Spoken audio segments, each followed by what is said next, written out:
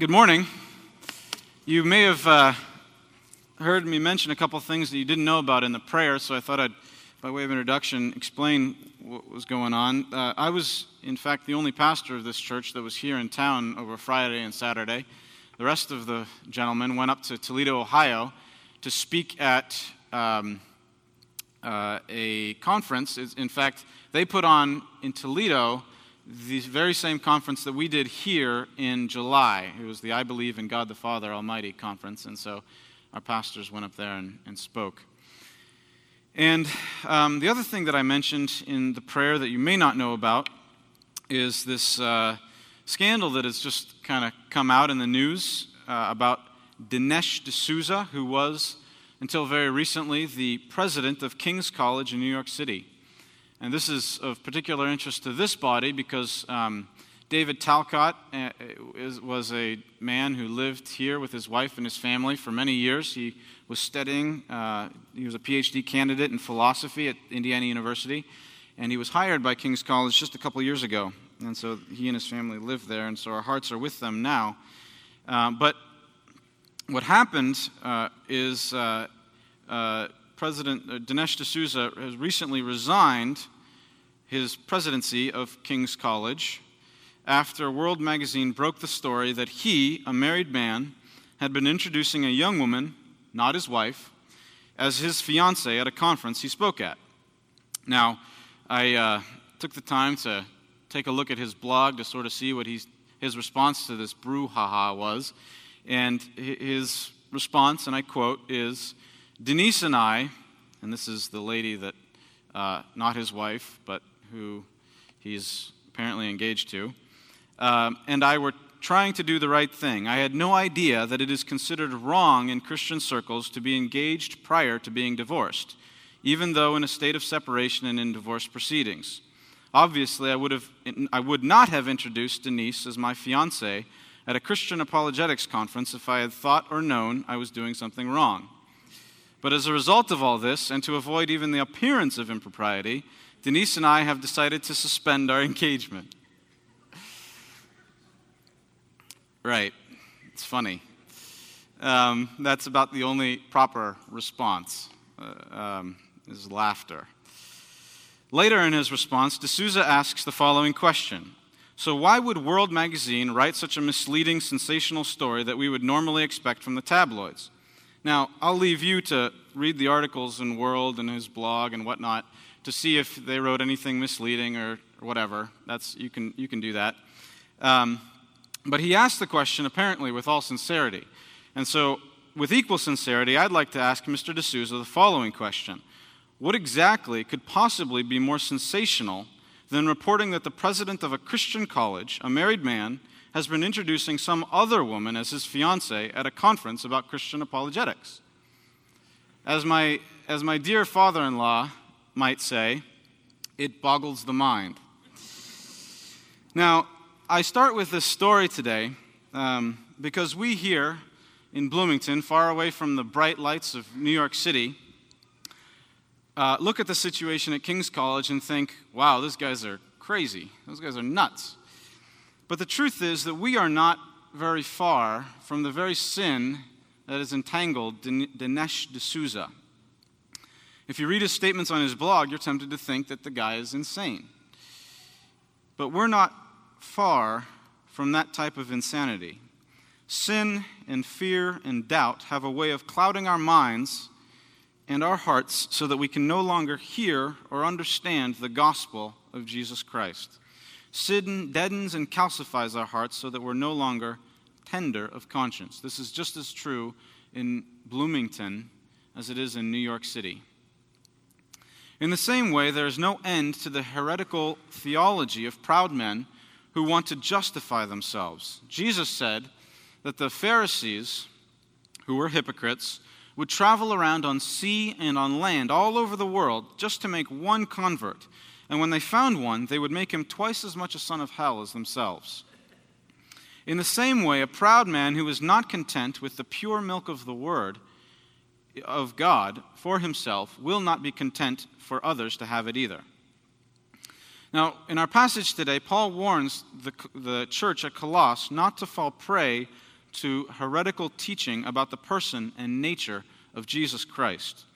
We need to listen carefully to his warning today, lest we ourselves fall. We need to understand who Jesus Christ was and why it matters for us. Please read or follow along with me as I read, either in your Bibles or on the screen behind me. For I want you to know how great a struggle I have on your behalf, and for those who are at Laodicea, and for all those who have not personally seen my face, that their hearts may be encouraged, having been knit together in love, and attaining to all the wealth that comes from the full knowledge of understanding, resulting in a true knowledge of God's mystery, that is, Christ himself, in whom are hidden all the treasures of wisdom and knowledge. I say this so that no one will delude you with persuasive arguments. For even though I am absent in body, nevertheless, I am with you in spirit, rejoicing to see your good discipline and the stability of your faith in Christ. Therefore, as you have received Christ Jesus the Lord, so walk in him, having been firmly rooted and now being built up in him and established in your faith, just as you were instructed, and overflowing with gratitude. See to it that no one takes you captive through philosophy and empty deception, according to the tradition of men, according to the elementary principles of the world, rather than according to Christ.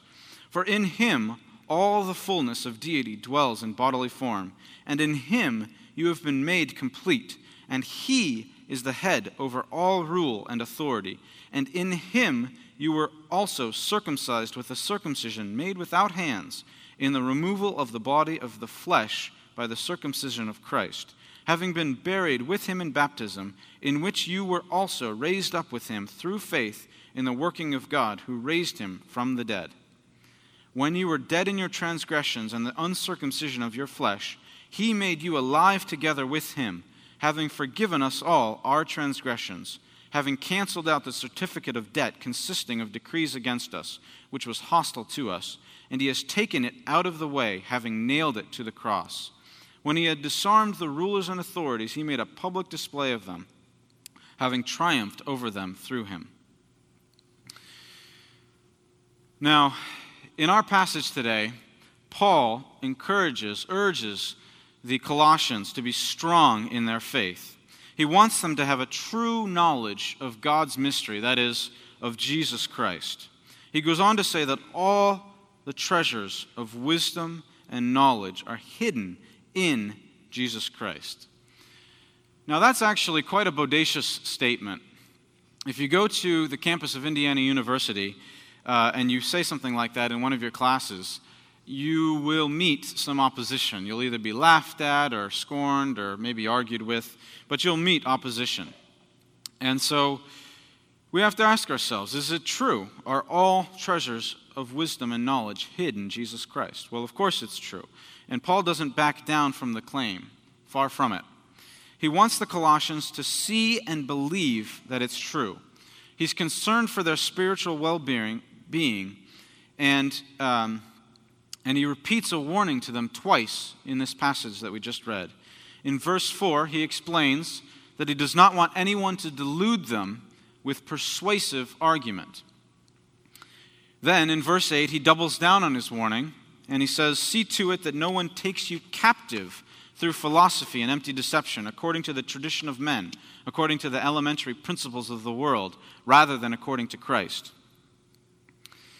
Now, for you to pay attention to these warnings, severe as they are, you must first be convinced that what you believe actually matters. This isn't so easy as it seems, even in a church such as ours. We theoretically hope to take the Word of God very seriously here, but the truth is that we live in a postmodern culture, and so we, this congregation, struggle against the tide of our culture and have to be aware of it. Now, a common thread in our postmodern culture, or as I alternately refer to it as POMO culture, is not so much that we lie on a regular basis, although that is very true. One of the hallmarks of postmodern culture is that we lie constantly. But that doesn't really get to the heart of postmodern culture. It's more accurate to say that our pomo culture denies any difference between truth and falsehood. Or, as a relativist would put it, we say that what is true is not defined by some objective outside standard, but by how it is perceived by culture and society and so forth. So what is true is in the eye of the beholder. Now, many of us here are either outright postmoderns or, if not outright, then filled with many postmodern beliefs. And I can say this confidently for at least 3 reasons. First, it's only in this kind of relativistic postmodern culture that Dinesh D'Souza, a self-proclaimed evangelical, the leader of an evangelical college, no less, can get away with saying things like he had no idea that it is wrong, considered wrong in Christian circles, to be engaged prior to being divorced. Right? It's crazy. It's only in this postmodern culture that he could say back in 2010 when he was hired by King's College that, quote, I'm quite happy to acknowledge my Catholic background. At the same time, I'm very comfortable with Reformation theology. He acts as if Reformation theology and his Catholic background are not at all at odds, as if they're perfectly compatible. The truth is, of course, that the Protestant Reformation was a movement that defined itself in opposition to Roman Catholic theology and teaching. It was a movement, and indeed, last time I checked, neither the Roman Catholics nor the Reformed types have budged in their beliefs. But this is the way we are. We say things that are completely contradictory and nonsensical, and yet we pass by them without even a blink. Second, I know that we struggle with postmodern culture because we're constantly tempted to believe that there's actually no connection between what a person believes and how he lives. We believe that we believe it because it's the line we're fed in our culture all the time. The pressure in our culture is to confess that a Mormon, a Muslim, a Christian, a Hindu, and an atheist can all be good people. Their beliefs may differ a little, but it all comes out roughly equivalent in the end. It all sort of comes out in the wash. And so we go along with it. We're eager also, as Christians in particular, I know that we believe this, that there's very little connection between what people believe and what they do, because of the way we handle sin in our churches. Rather than confronting a brother or sister in Christ with sin, we act as if sin doesn't matter, or as if it's something that can be brushed under the table and that it bears no relation to their testimony of their Christian faith. In fact, it's one of the greatest sins, you might say, in the modern evangelical church today is to actually go up to somebody and question their faith. This is something that's verboten. More to the point, perhaps, what's verboten is for us to even question our own faith, right? Christians in evangelical circles have committed some kind of terrible sin just by asking themselves, am I really a Christian? So we, unlike our forefathers, tend to think that there's no necessary connection between what I do and what I say I believe. It doesn't really matter whether I give myself all week, every week, to looking at pornography or lying or being angry with my children or whatever. That bears no relation to whether or not I'm a Christian.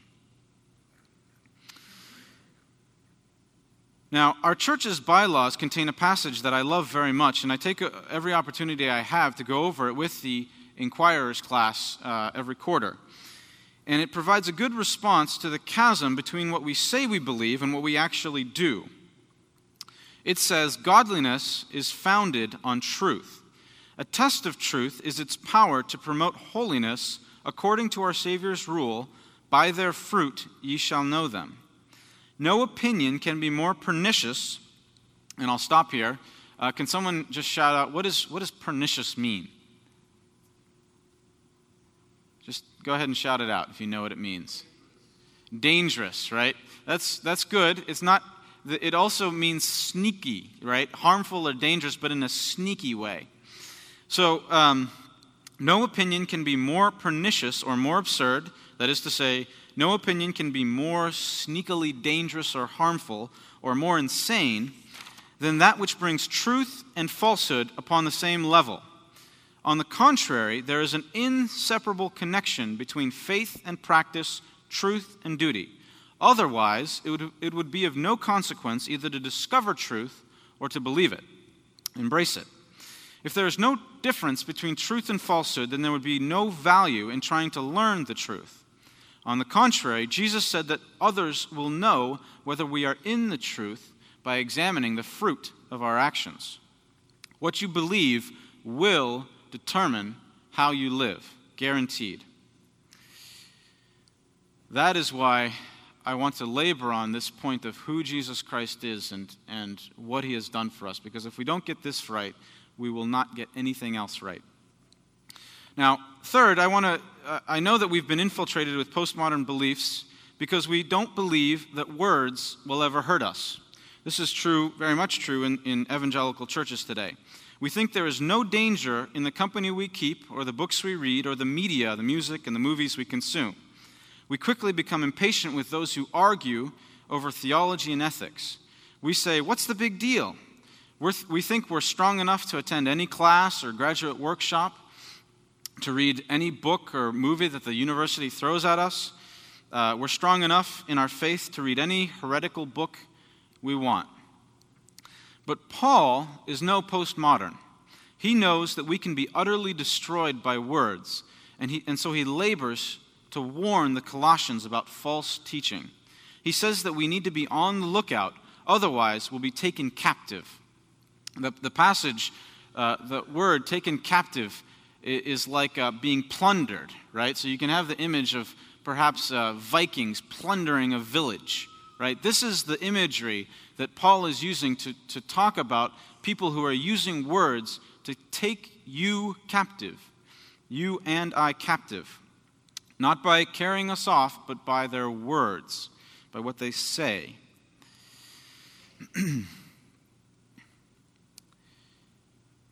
Paul knows that we can be destroyed by words, and so he warns us. He commends the Colossians for remaining steadfast in their convictions. Now, the particular truths in this passage that Paul concerns himself with concern the identity and nature of Jesus Christ, as I said. There is no knowing God without knowing Jesus Christ. 1 John 2:23 declares, "Whoever denies the Son does not have the Father. The one who confesses the Son has the Father also." Paul knew that a primary way in which Christians would be led astray would be by denying Jesus Christ in one way or another. I want to highlight today 3 different ways in which the truths in Colossians 2 are denied by 3 different religions. I'm only picking 3 ways, and there's many, there's a million different heresies out there. If you want to learn more about them, talk to David Canfield after the service. And in fact, perhaps as an exercise in small group today, you can look at this passage and think about various other heresies that are opposed to the teaching in this chapter. You'll find many. But I'm just going to pick 3 and urge you to be warned about them. First, I'll jump off from the line that says, "See to it that no one takes you captive according to the tradition of men." Now, clearly, Paul here has in mind the Jews of his day who were trying to convince the Christians that they were required to live according to the Mosaic law. It says further down in chapter 2 that these things were a shadow of what is to come, but the substance belongs to Christ. The types and shadows of the Old Testament, that is to say, the ceremonial observances of the law and the system of sacrifices and on, were supposed to give way to Jesus Christ, who was the real deal. All of those things pointed to him. Now, to get an idea of how bad it is for the Jews at the time to reject Christ and to say that instead people needed to continue following these ceremonial observances, imagine a man and his fiancée. During that time of being engaged, a man and his fiancée may very well spend a lot of time on the phone and maybe write letters to each other and so forth. They don't live together or anything like that. They're not physically intimate, but they do these things to communicate with each other and to be involved emotionally with each other. Well, it would be perverse if, at the end of that engagement period, the man and his wife never decided to move in together, never decided to consummate the marriage, but instead just continued to write letters and talk on the phone, right? What was appropriate for one time not only becomes inappropriate for another time, but is downright insulting. You know, imagine a husband or a wife saying to his bride or her groom, "Honey, we'll just keep writing letters. It's just as good," right? It's offensive. It's awful. The real thing has come, and the Jews, just like us today, were to grab a hold of it in Jesus Christ. Now, I'll briefly add that this is the same error, at least in part, to what Pastor Bailey was addressing in his sermon last week. Last week, Pastor Bailey talked about the way that we have all these many laws that we're theoretically supposed to follow these days regarding what we eat and the cars we drive and so on and so forth, in order to be good Christians or good citizens of this country or whatever. Instead of faith in Jesus Christ, we have countless numbers of other things we must do in order to be righteous. We're supposed to we're supposed to be environmentally friendly. We're supposed to buy new car seats the day the old ones become expired. We're supposed to eat only the food prescribed by the latest health fad, and on and on and on. It's the same basic religion. Like the Jews before them, our modern lawgivers come up with all these things that we're supposed to do. Do not taste, do not touch, do not handle. Paul responds, forget about it. Instead, he says, these are matters which have, to be sure, the appearance of wisdom and self-made religion and self-abasement and severe treatment of the body, but are of no value against fleshly indulgence. Okay? So that's the first way that we are taken captive away from Christ. Rather than looking to Christ for our salvation, we look to all these little laws. Right? That's one way that we can be taken captive. The second way that I'll mention comes from the line, "For in him all the fullness of deity dwells in bodily form." Now, this country is getting a crash course in Mormonism thanks to the elections this year. The pressure, of course, is on everyone to proclaim that Mormonism is within the pale of Christian orthodoxy so that we can secure a Republican president to the White House. Billy Graham and his association, of course, have removed any reference to Mormonism from their website. And you'll find many other organizations doing similar kinds of things. Well, if you haven't been told already, let me be the first to break it to you. Mormonism does not fall within the pale of Christian orthodoxy. It's not even close. The difficulty is that they use many of the same words and phrases that are very familiar to evangelical Protestants.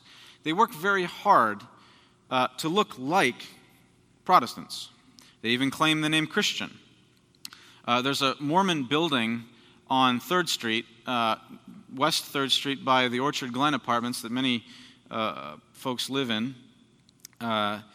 And it looks, if you've ever seen it before, it looks exactly like what Southern Baptist Church, right? It looks very similar. It's clear that they want you to agree that there is very little difference between them and Protestants.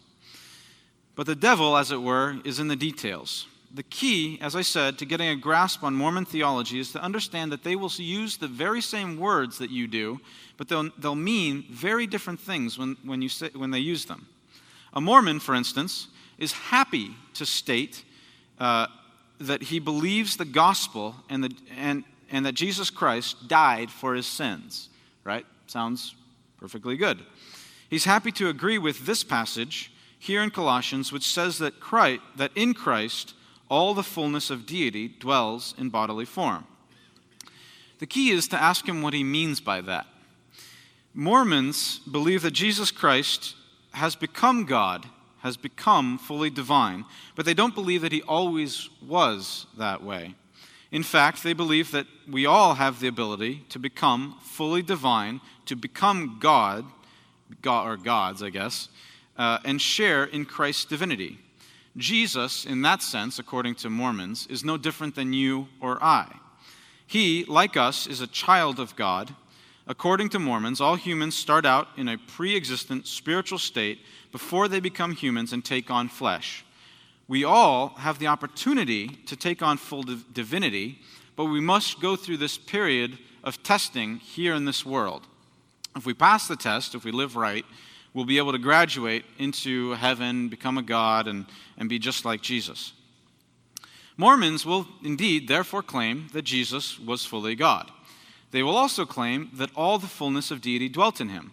And this is, you have to understand again what they mean by that, because Jesus, according to Mormons, was the firstborn Son of God, and he was so good that he became fully God before he even had to go through this testing period on this earth. So he was God before he even got here, right? And so that's why they can say that while he was here even, he was fully God. So you see, they're using the same words that we're using, but they mean completely different things by them. They're not talking about the same Jesus that we're talking about here, right? Eternally God from all time past, eternally begotten Son of God. This is the Jesus of Scripture. So that's another way that we need to be on guard so that we're not taken captive. Third, I want to mention one last error, one last religion. And I want to jump off the phrase, he has taken it out of the way, having nailed it to the cross. And let me read that more fully. It says, when you were dead in your transgressions and the uncircumcision of your flesh, he made you alive together with him, having forgiven us all our transgressions, having canceled out the certificate of debt consisting of the decrees against us, which was hostile to us. And he has taken it out of the way, having nailed it to the cross. Speaking about Jesus and his work on the cross to save us from our sins, of course. Now, this last religion I'm going to mention is Islam.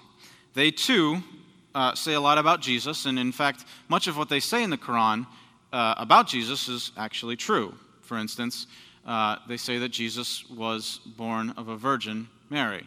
We also believe that. However, Islam vehemently denies the divinity of Jesus Christ. For Muslims, Jesus is not God to be worshipped. Instead, he is literally the perfect man. They refer to him, in fact, as the second Adam, again, using a term that Protestant Christians use, but in a very different way. They refer to him as the second Adam, the second man who was perfect, and the man who we must be like. And of course, their telling of Jesus' life and so forth is very different. Muslims deny the death, burial, and resurrection of Jesus Christ. They deny that Jesus ever died. They deny that he had had the ability or right to take on the sins of the world. On the contrary, according to Muslims, each man must bear the reproach for his own sins. Radically different than what we believe about Jesus. Now, this teaching that we ought to take on the responsibility for our own actions sounds very pious, right? It's something we say regularly in this life, right? We say we need to take responsibility for our actions. And so it appears pious. But in fact, in relation to God, this teaching does nothing except puff us up and make us think highly of ourselves. Scripture teaches that God in Christ came down to earth to save us.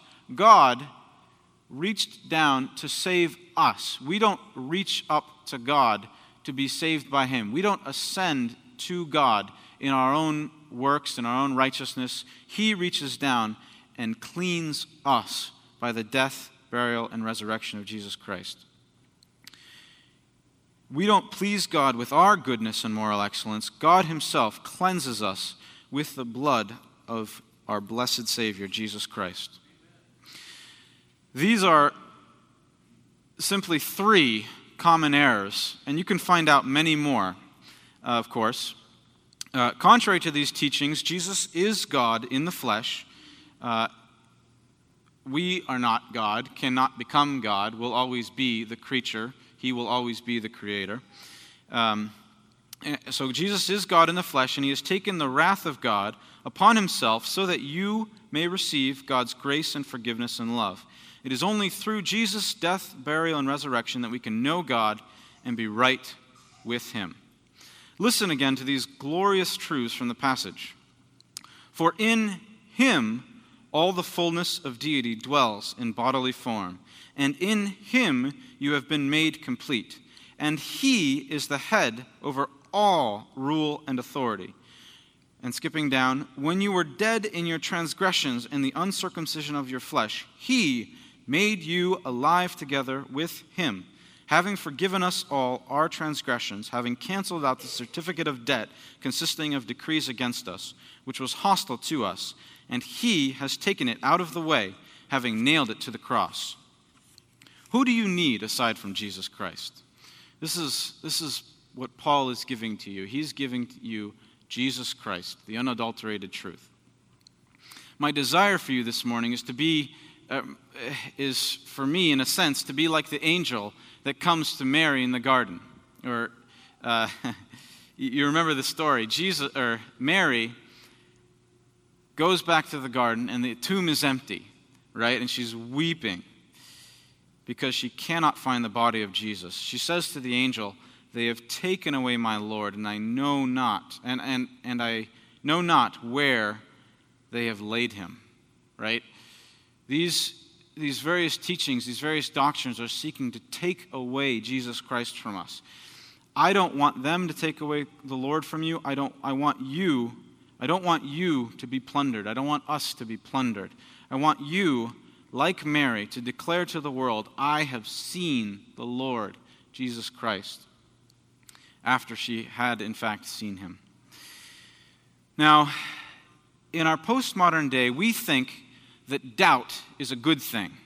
We think it's honorable for a man to change his mind all the time. On the contrary, Paul commends the Colossians for the stability of their faith. Paul taught, "Therefore, as you have received Christ Jesus the Lord, so walk in him, having been firmly rooted and now being built up in him and established in your faith, just as you were instructed, and overflowing with gratitude."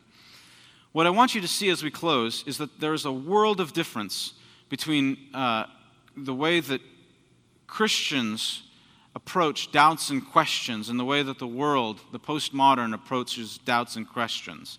A doubt is like a fog that comes over your brain, and it likes to bring along its old friend, fear, right?